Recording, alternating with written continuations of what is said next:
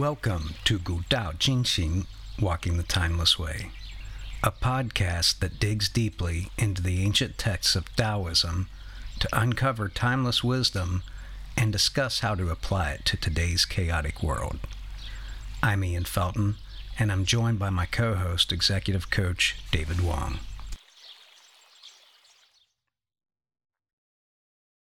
Today we're going to take a look at Chapter 19 of Daodejing, and Chapter 19 is really about trying to encourage us to abandon superficial elements of society, like wisdom and virtue, and really just return more to an authentic way of being. And Laozi in this chapter, what he's suggesting is that if we did that, that this natural way of being with each other would be of benefit to society. But before we jump into that, I want to ask you, David, if you had a walking the timeless way moment that you would like to share.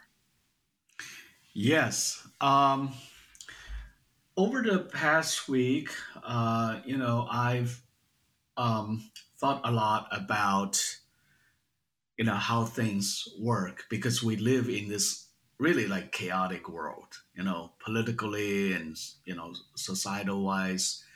Um, when you hear from the news, you see a lot of things kind of happening, the oust of the speaker, right? Things like that.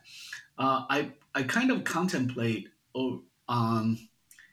what really, I feel like, of all among all these chaos or noises, there's a kind of silent power operating. By that I mean there's a force there which kind of balances things out over the long term. Sometimes when we look at an event in isolation, or we are just like, obsessed with the moment, I think we may miss out the long term effect of things. So that's kind of my realization. With that realization, I start to also realize that there are certain things you just have to wait, have the patience to see, how it's unfolding, as opposed to, overreacting to it or be, anxious about it, obsessed with it.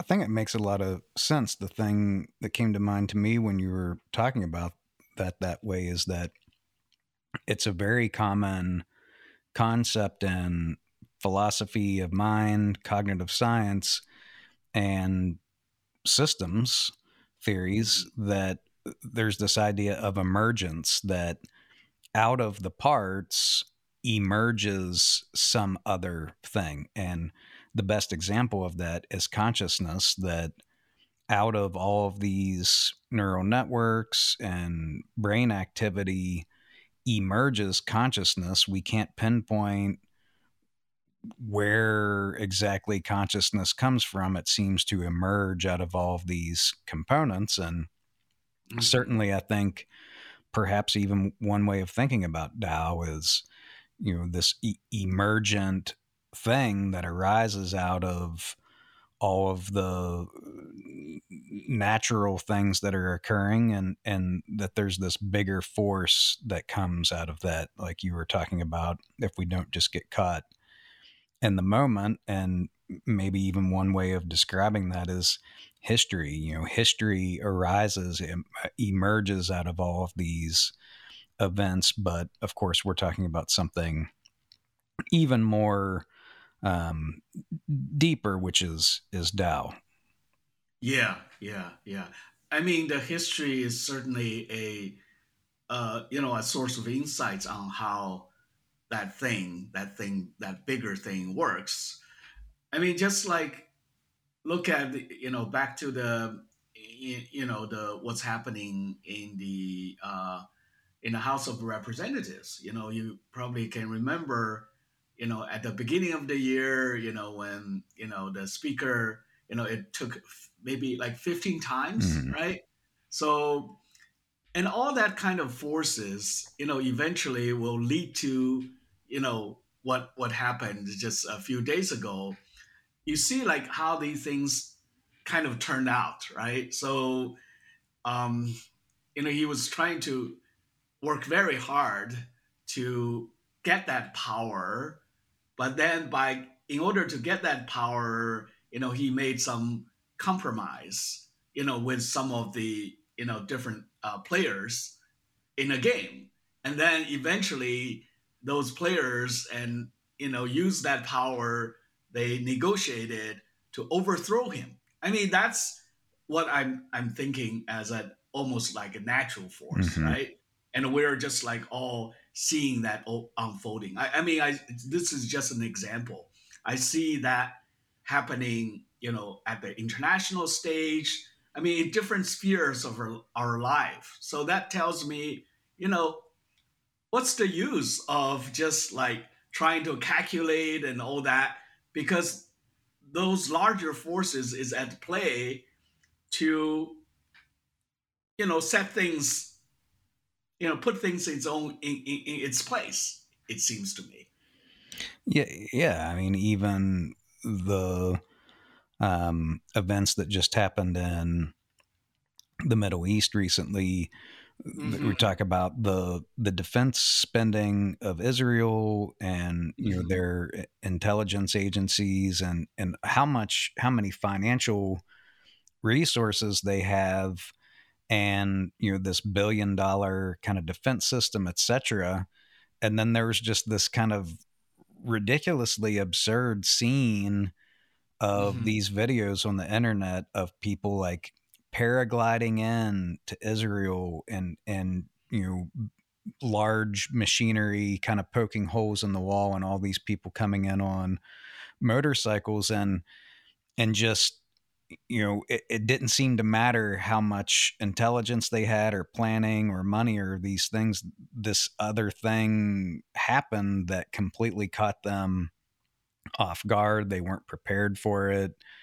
And again, these forces that are you know battling with each other to try to balance that out, that there's certainly always something going on, that the planning just it, it's irrelevant because of how Tao works, this yin and yang, and how forces rise and fall and are always Yes. working to Yes. balance each other out. Yes, yes, yes. If we all kind of observe that kind of naturally, without, I mean, sometimes we tend to, take a moral Mm, stand mm, and to get into the game of things, and picking a then side. that picking sides or take a stand, and which tends to sometimes Hmm. complicate things. Hmm. Yeah, it certainly does. And even there was something I had seen on the internet, Hmm. just kind of charting the different political spheres, and with the things going, the significant battles going on internationally right now, how that Hmm. all works out. Like, this group supports Israel and Russia. This group supports Hamas and Russia. This group support, Hmm. and Hmm. so it gets so complicated. And of course, um, it's sort of this just absurd situation then, where we're trying to wrap our tiny little minds around Yeah. this much Yeah. bigger thing, and how futile that is. Where looking at it from this stance of just you know more objectively, and just noticing what's happening, seems to be um,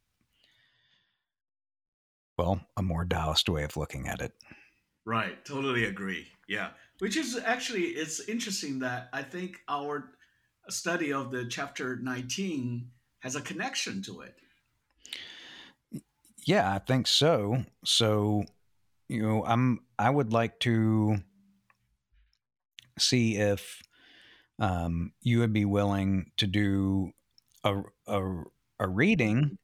in using the original Chinese, and then I'll read a translation, and then we can kind of get into the discussion. Sure.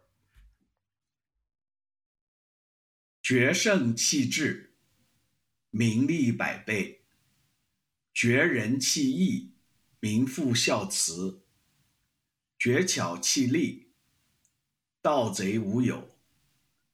此三者以为文不足，故另有所属。见素抱朴，少思寡欲，绝学无忧。Thank you, David. Mhm. I'm going to follow in your footsteps, and the translation I'm going to do today, I'm going to read Stephen Mitchell's translation. Just they tend to be very consistent and keep the heart of things without drifting too far away from the original Chinese words. Mhm. Throw away holiness and wisdom, and people will be 100 times happier. Throw away morality and justice, and people will do the right thing. Throw away industry and profit, and there won't be any thieves. If these three aren't enough, just stay at the center of the circle and let all things take their course. So, kind of working backwards, there's some significant words in this chapter, um, Su and Pu. So, Mhm. if we're really digging into what Lao Tzu is saying, which is to see what is simple and embrace simplicity or plainness, Mhm. what exactly do you think we're supposed to see and embrace? Um, well, first of all, the word "su" in Chinese um, is the undyed natural colored silk, and the pu, is usually referring to unprocessed wood. So, as you can picture in your mind, those things are not um, embellished, or I think it's actually the characteristics of pretty much Tao. Versus, when we start to build human civilization, we start to put a layer of, embellishment to it, right? Um, so what Laozi is suggesting here is, you know, we go back to the very beginning. We return to the fundamentals. Well, describe more how nature is simple and plain and doesn't embellish in the way that human civilization does. Uh, Nature. I mean, if you look around in nature, I mean, you just, every day when I walk around the lake in my neighborhood, I notice, for example, the birds or the squirrels. I mean, they're pretty simple. I mean, they don't, like us, they don't overthink. They just focus on their basic needs. You when you look into their eyes, it's so. It seems to me like so pure. you know, Yeah, I think about. there's an innocence to Mhm. it. Yeah, I think when you were talking about that, I thought about looking into the eyes of pet cats, and yes, exactly that. There, you can tell they're. It's almost like looking into this deep pool because Yes, yes, you can just see this natural beauty in their eyes and whatever it is that's going on in their mind. It's not They're not trying to impress you. They're not trying to be Yes. anything other than what they just are. And that certainly is much different than what we see today in human society. Yeah, yeah. I imagine the Garden of Eden, in the Bible is similar to that. Maybe metaphorically, when you look at Adam and Eve, or they before they eat that fruit of the knowledge of good and evil, they have no sense of their self or a sense of shame, and they don't cover up things. So that's the Su and the Pu we're talking about here. Yeah, and that word shame that you Hmm. brought up, it made me think about how shame used to be a characteristic to try to get people to notice when their behavior was not pro-social, when it was harming the Hmm. tribe, harming the family, and shame arose as a way of sensing the damage that was being caused in that way, where now it seems to be like many other natural forms of human emotion Hmm. to coerce people to um, be more productive, to buy things. If you buy these clothes, you can feel better about yourself. If you buy this car, you can feel better about yourself. Hmm. And certainly that would go against Lao Tzu's admonishment that we should just live simply and unadorned and without complexity. And so we can get into it a little bit more, but just from at first glance, it does seem like our society is not in the same ballpark as what Lao Tzu described.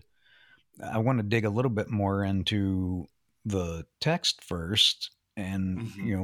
Lao Tzu says that people will profit 100 times if we discard wisdom and sageliness. I mean, how does that relate? I mean, Lao Tzu, he'll do this quite often. I mean, he'll make a statement, but because the Daodejing is so brief, he doesn't necessarily provide a lot of evidence. We're supposed to just sort of do that part ourselves or intuit it. So we want to try to fill in some of these gaps for people who maybe Hmm. haven't put a lot of thought into the text, but kind of sense that there's something there. So what is the cause and effect here? How does discarding wisdom and sageliness help people to profit?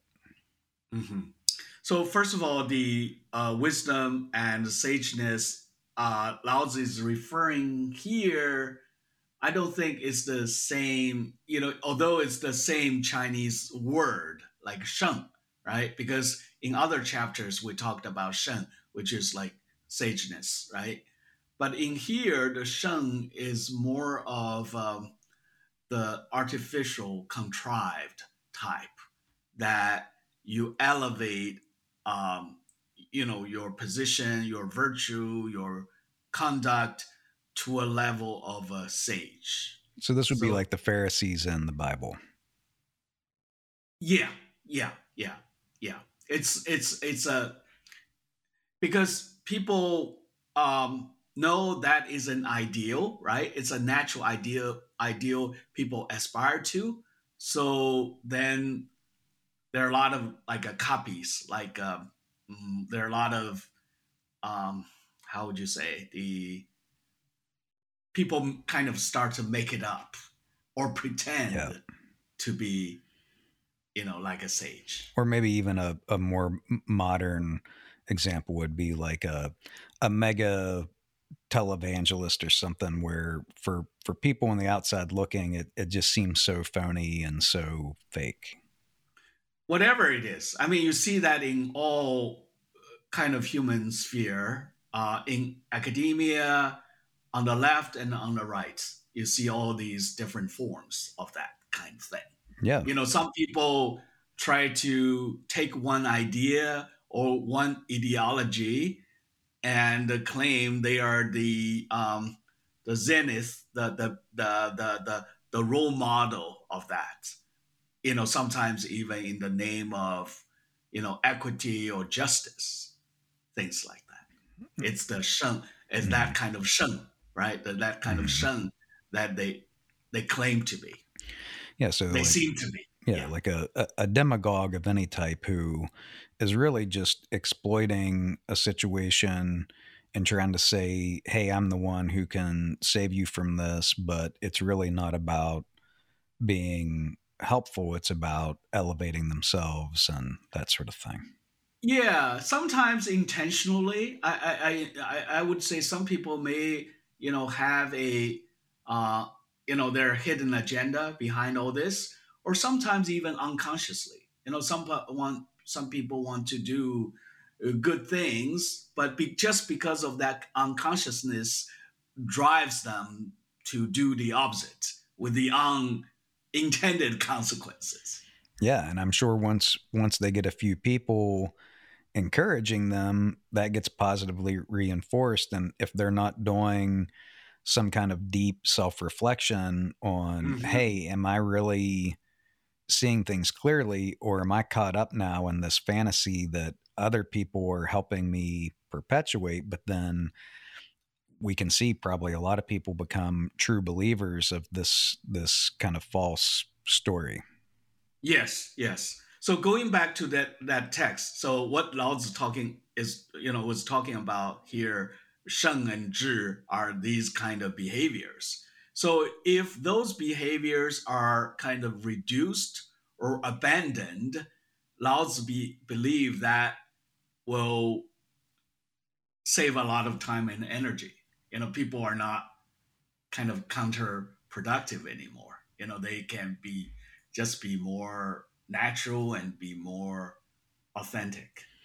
Can you give us an example maybe of where, and it can be totally made up, but an example where maybe this kind of negative shung or jur is being used and it actually gets in the way of um, this more authentic natural way of being, and so the people are actually then worse off, where if that had not been employed, the people would have been way better off. I think if we go back to history, the let's say take Chinese history for example.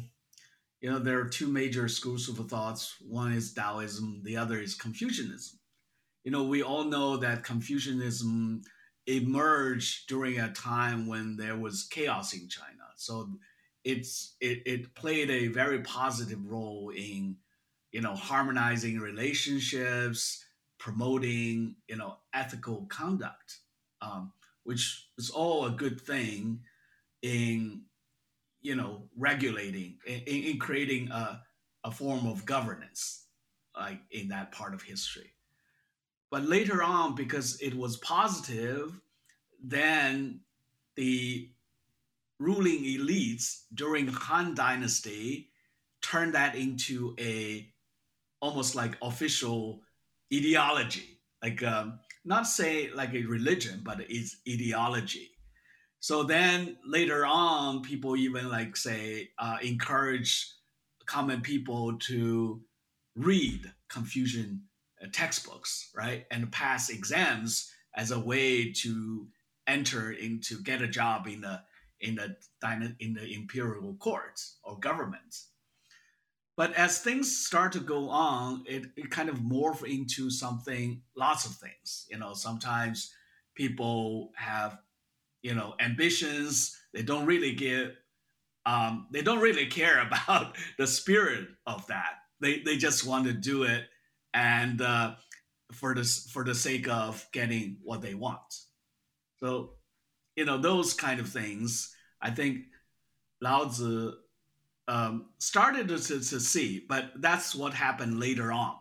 After Lao Tzu, but Lao Tzu during his time already it was insightful to see the start to see the early signs of it, because when something is promoted, uh, it just gets distorted and misused or abused.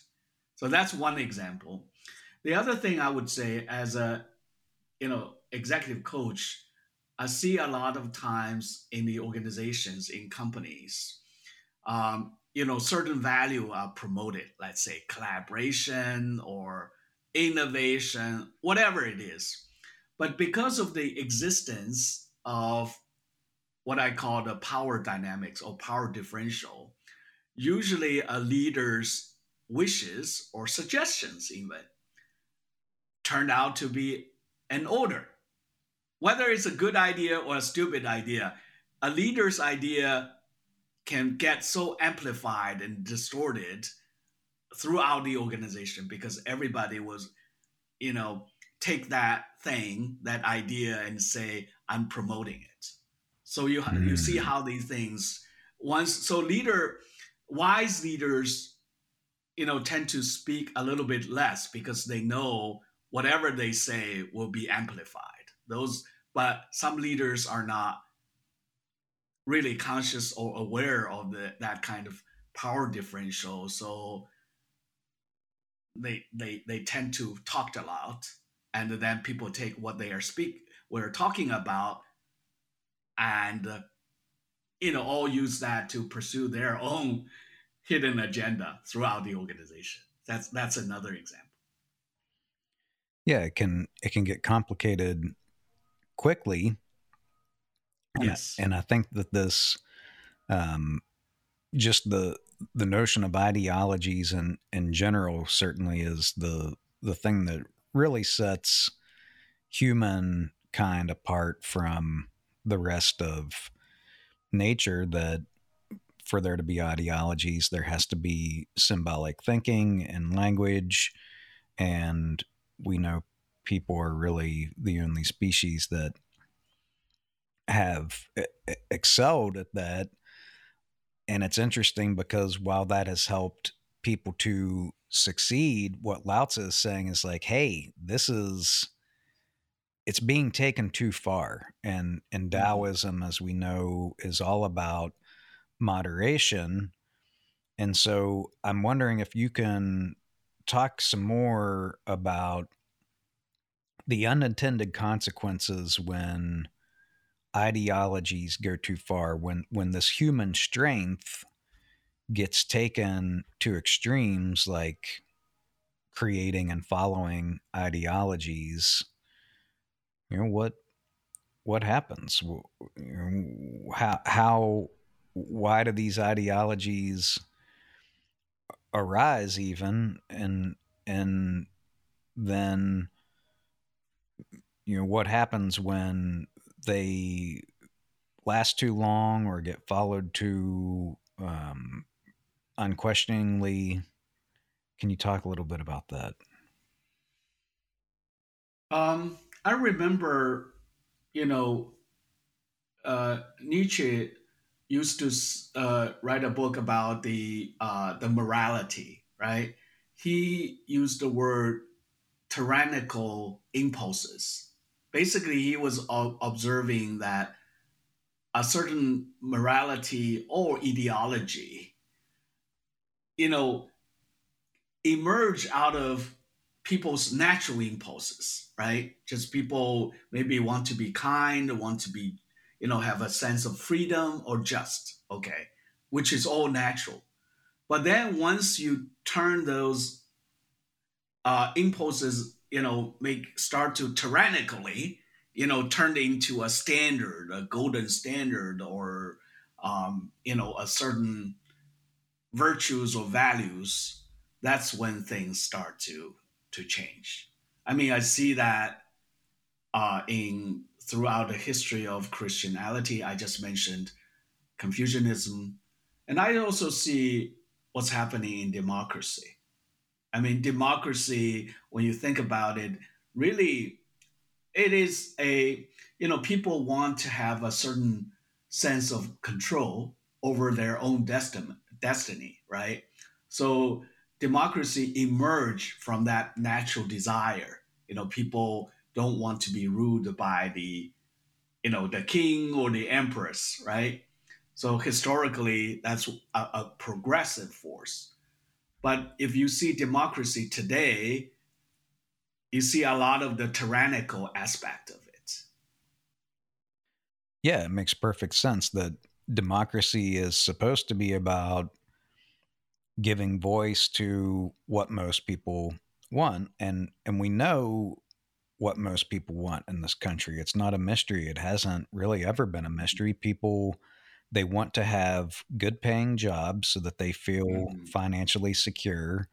Yeah. They want to have access to quality education and healthcare to try to make sure that they can keep working, and people want to contribute to society. I mean, most people. There's always outliers, Yes. Yes. Yes. but Hmm. most people, what they want is quite simple. And if democracy was functioning, of course, that's what our politicians would be working toward. But instead, because the two dominant parties in the U.S. at least have become so ideological that it's less about democracy has become less about politicians and the political system working toward giving what most people want, and instead trying to use propaganda to force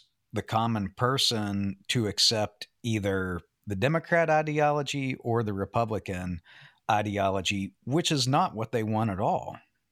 Exactly. Exactly. They're not doing the su and the pu, which means simple desires, right? That most common people Mm-hmm. want. Mm-hmm. They start to create their own thing, however lofty it is or whatever. It's all from their own mind as opposed to responding to and meeting the ordinary people's needs. Mm-hmm. Yeah, I mean that was um, just the times that I would get into kind of trying to understand the political system more and participating. It quickly became clear to me that it really was not about um, these common simple things. It was about ideology, and it just really turned me off just seeing at least the time that we're living in now, that it was not anything that could be reasonably pursued. Hmm. And I think that's why I think, you know, I'm not alone in that. I think most people at this point find politics disgusting. They find politicians disgusting. They find the whole state of affairs disgusting. And I think this is exactly why, because it's so obvious that it's about all this ideology on both sides and is not about listening to the people and what their needs are. And this isn't exclusive to democracy. I even remember when I was in China and I was talking to some of the younger people about, what they wanted and what they needed and what they wanted the the government to do or provide. And I even asked about democracy, and they were like, we don't care about having the right to vote, but what we do care about is we want to have quality education, we want to have quality health Hmm. care, we want to have opportunities.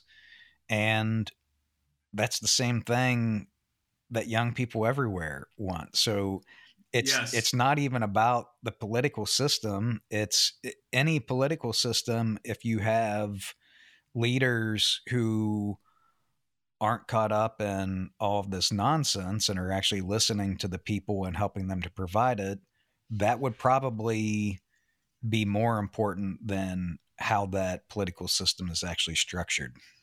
Yeah, yeah. It's a means to. It's at the end of the day. It's not a, that is not an end in itself. The end is always people's needs.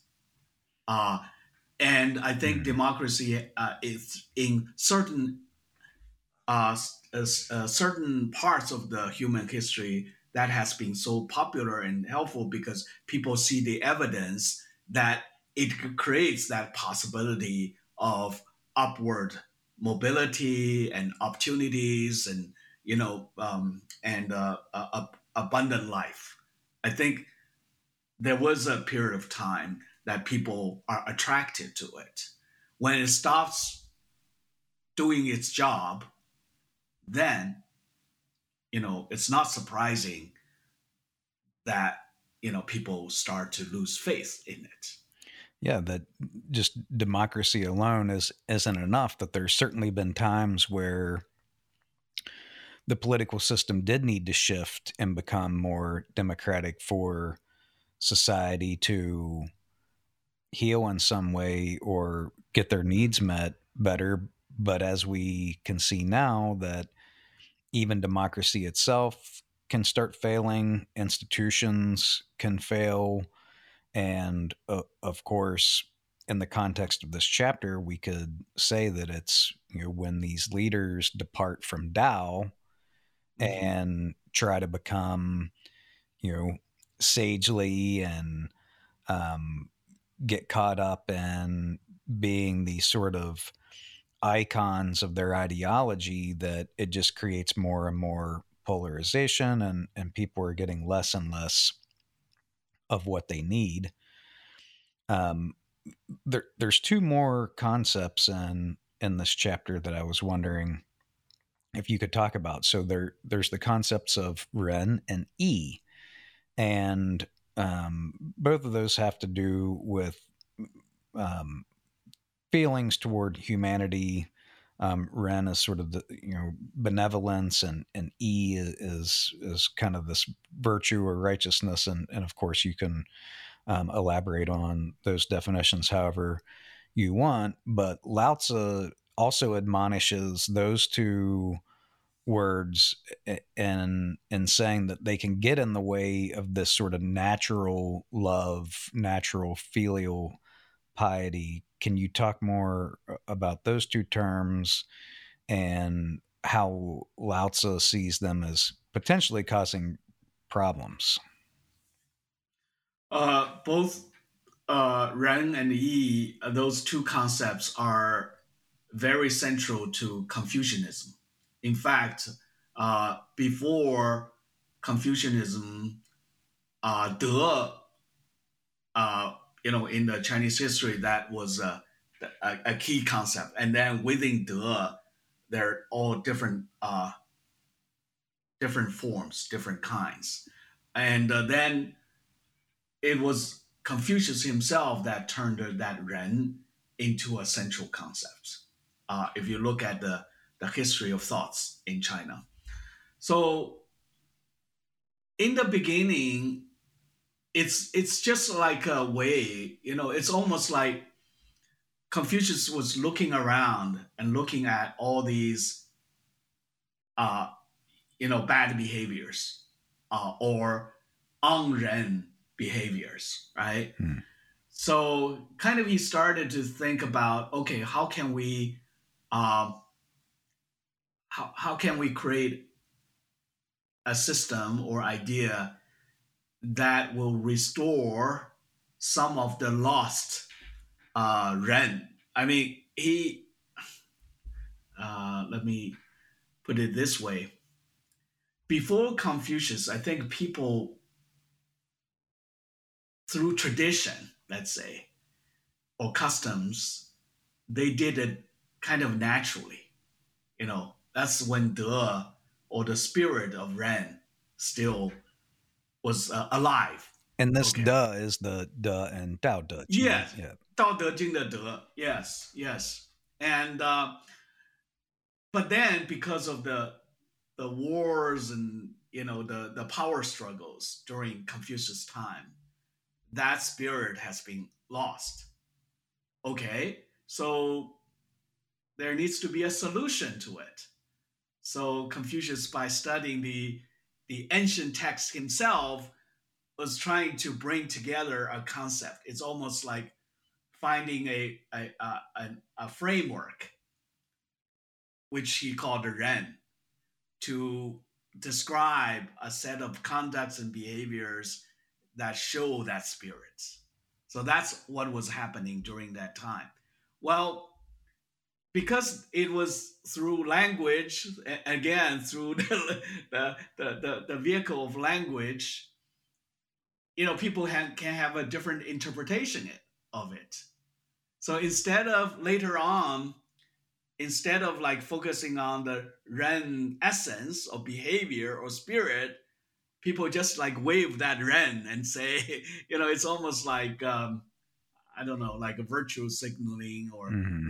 those kind of behaviors in the society. Yeah, it's a simulation rather than the real thing, and Yeah. it's sort of equivalent to how we call social media social because it's supposed to be some kind of socializing, but it's not. So it's not socializing at all. It's not even close to an actual social interaction with other human beings. It's so far away from the essence of what it is for a few people to actually get together and connect with each other. Yeah, yeah, yeah, exactly. So Ren kind of turned into, you know, lots of hypocrisies. Hmm. People just, again, they will say something of they will say they are Ren, but maybe they are not. Hmm. They just seem to be. So we're back to this place where human cleverness, when it goes too far and when it becomes kind of central at whatever is happening,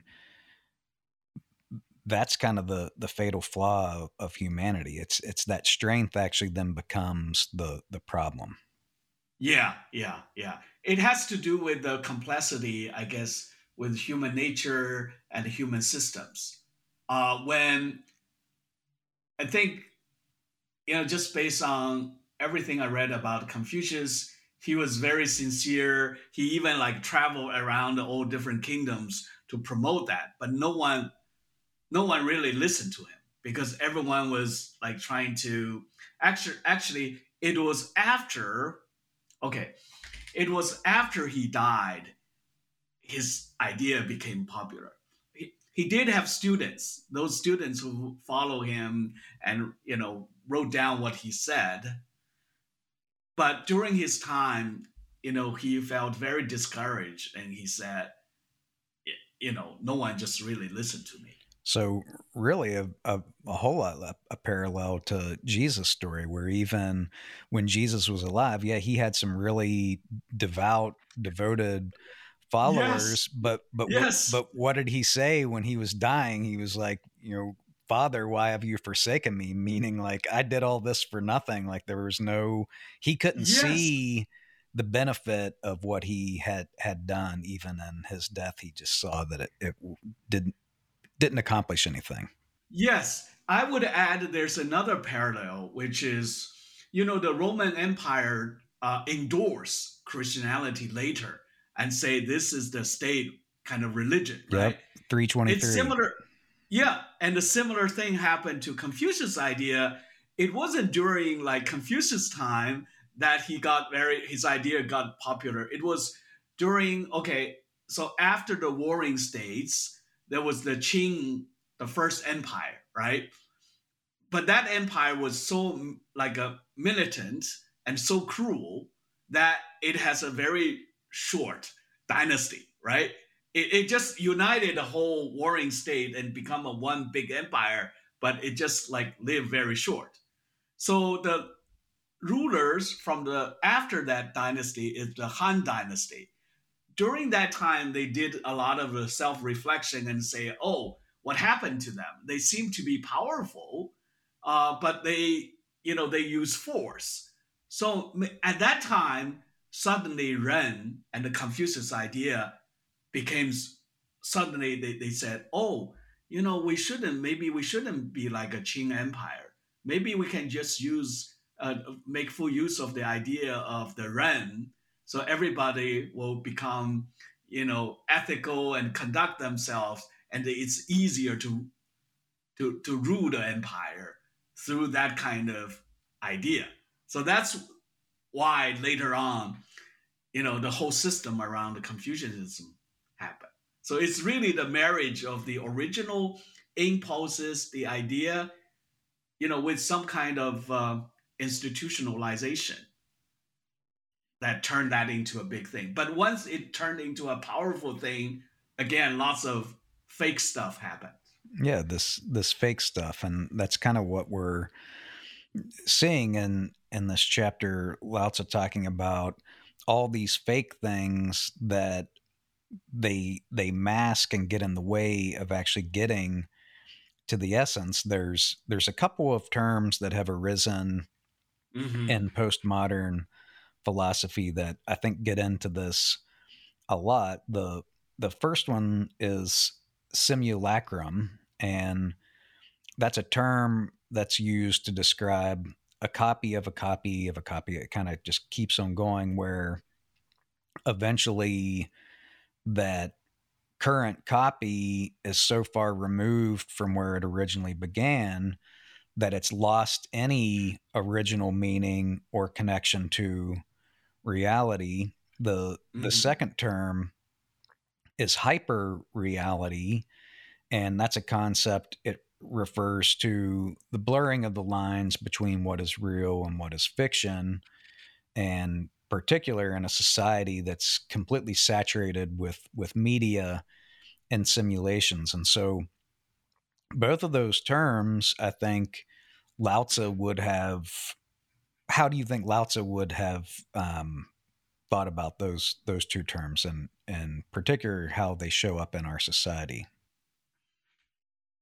You mean what would be Lao's kind of response? Lao's, I don't think he will be very surprised Right. surprised Exactly. to see these things, right? Exactly.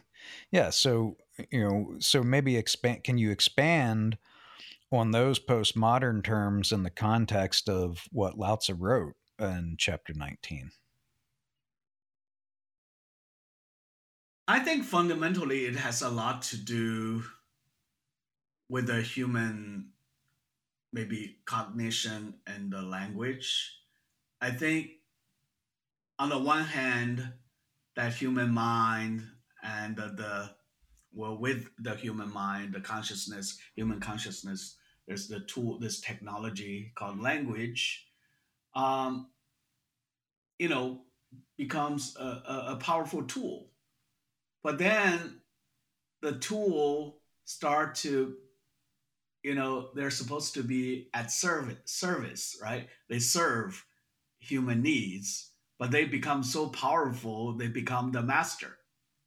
I think, Mm-hmm. that's what Laozi is warned about. Like, say, what is the root, what is the most fundamental, Hmm. and what are the kind of the derivatives. Hmm. Tao is the fundamental, Yep. but we it's almost like we put the cart before the horse or something. Well, even these two terms, so simulacrum and hyperreality, Hmm. this whole movement arose that eventually got called postmodernism because they did see accurately that Jur was not getting us anywhere, and Jur, all the cleverness and knowledge, it wasn't fixing Hmm.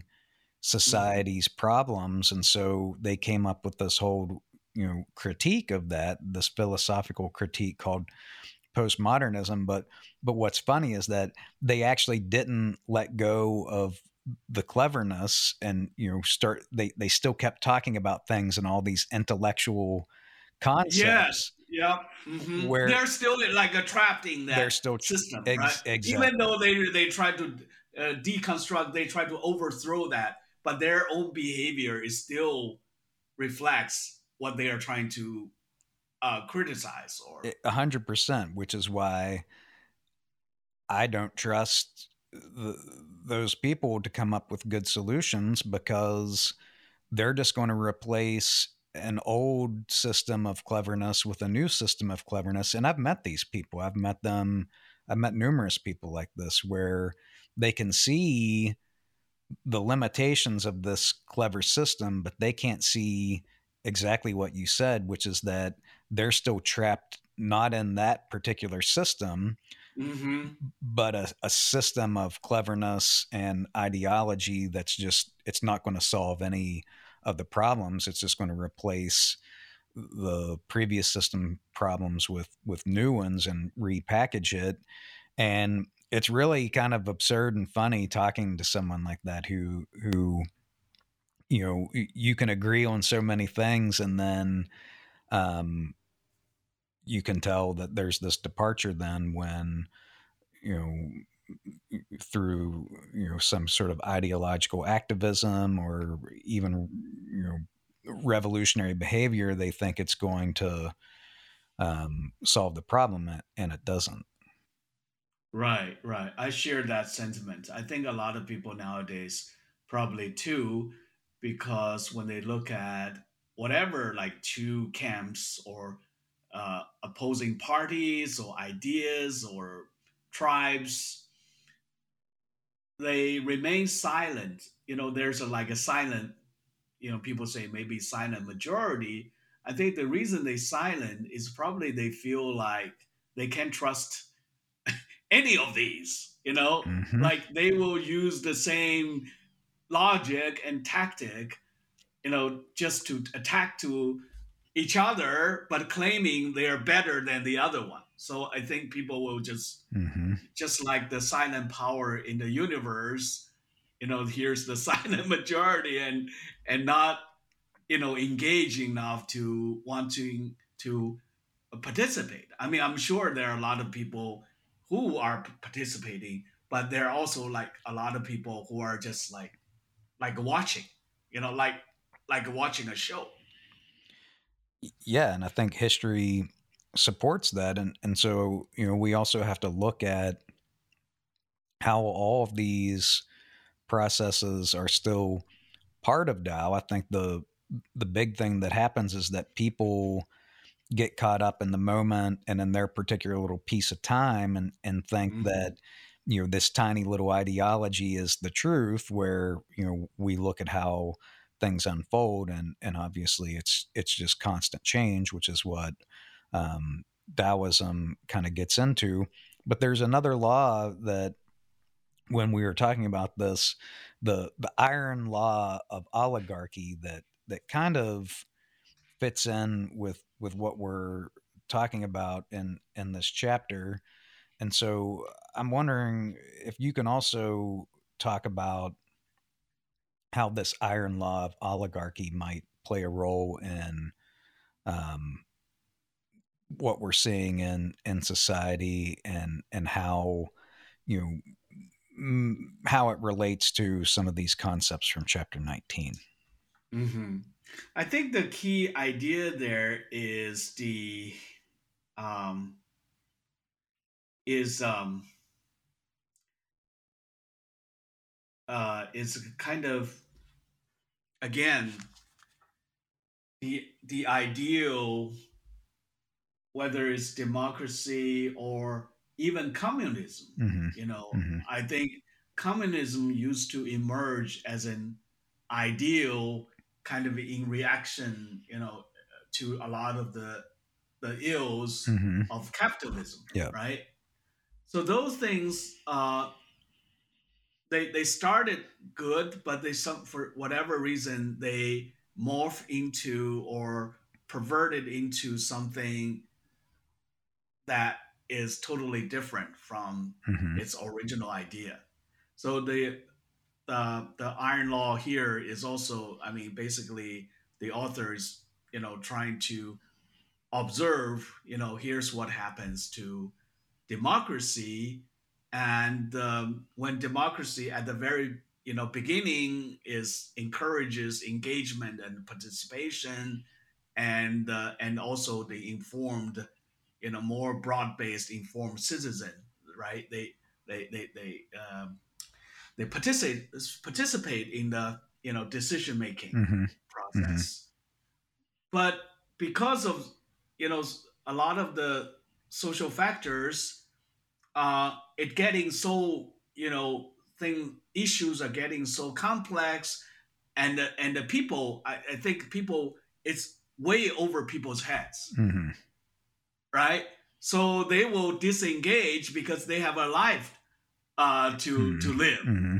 So a bunch of like people who are turning themselves into professionals, Mm-hmm. they are the ones who are, because their livelihood depends on it.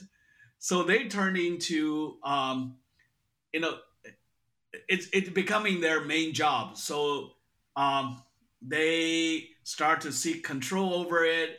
They put their own agenda, even though at the beginning they claim they are representing the people. Mm-hmm. So you can see that people are getting exhausted because it's too complex, Mm-hmm. right? They're Mm-hmm. getting disengaged, and these people, they're so dependent on it.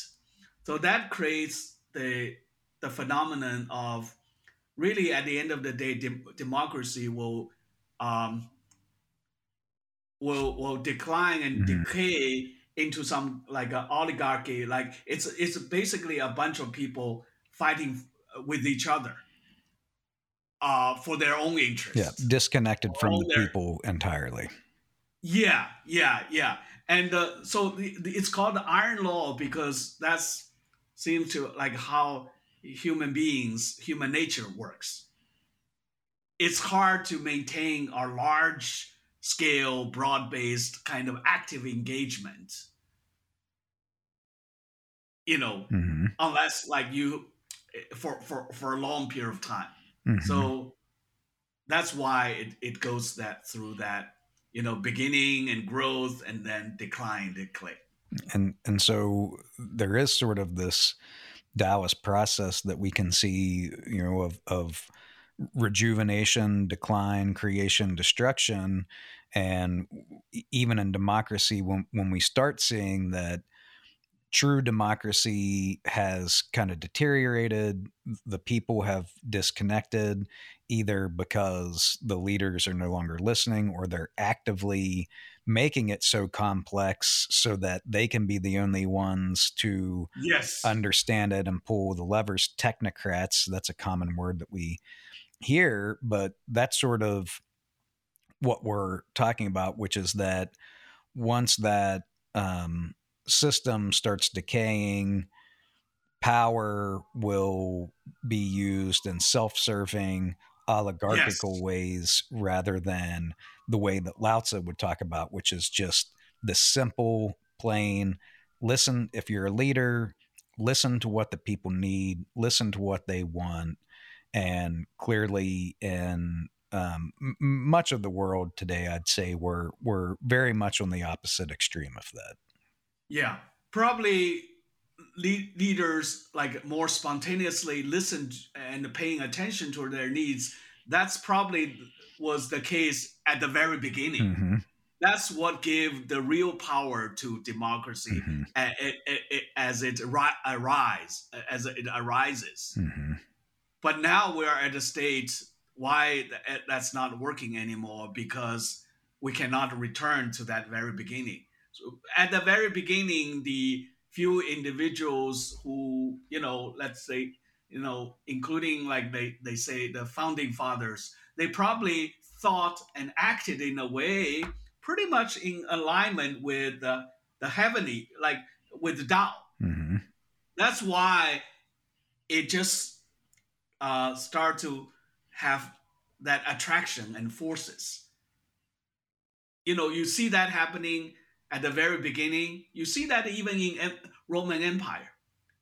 The reason Roman Empire they start to, become they arose because at that time they are all together. Mm-hmm. There's not much of a inequality Mm-hmm. between the people. The people who lead them, they have to be part of the people. Hmm. Well, David, thank you for your insights. And thank you to the listeners for joining us in today's discussion of Chapter 19 of Daodejing. Until next time, please continue to engage with your own personal path of walking the timeless way. Thank you for listening to today's podcast. We make this podcast for you and is entirely listener supported. If you find value in our discussions of Tao, please consider making a small donation at walkingthetimelessway.com. We also want to hear from you. Please write to us anytime via the website.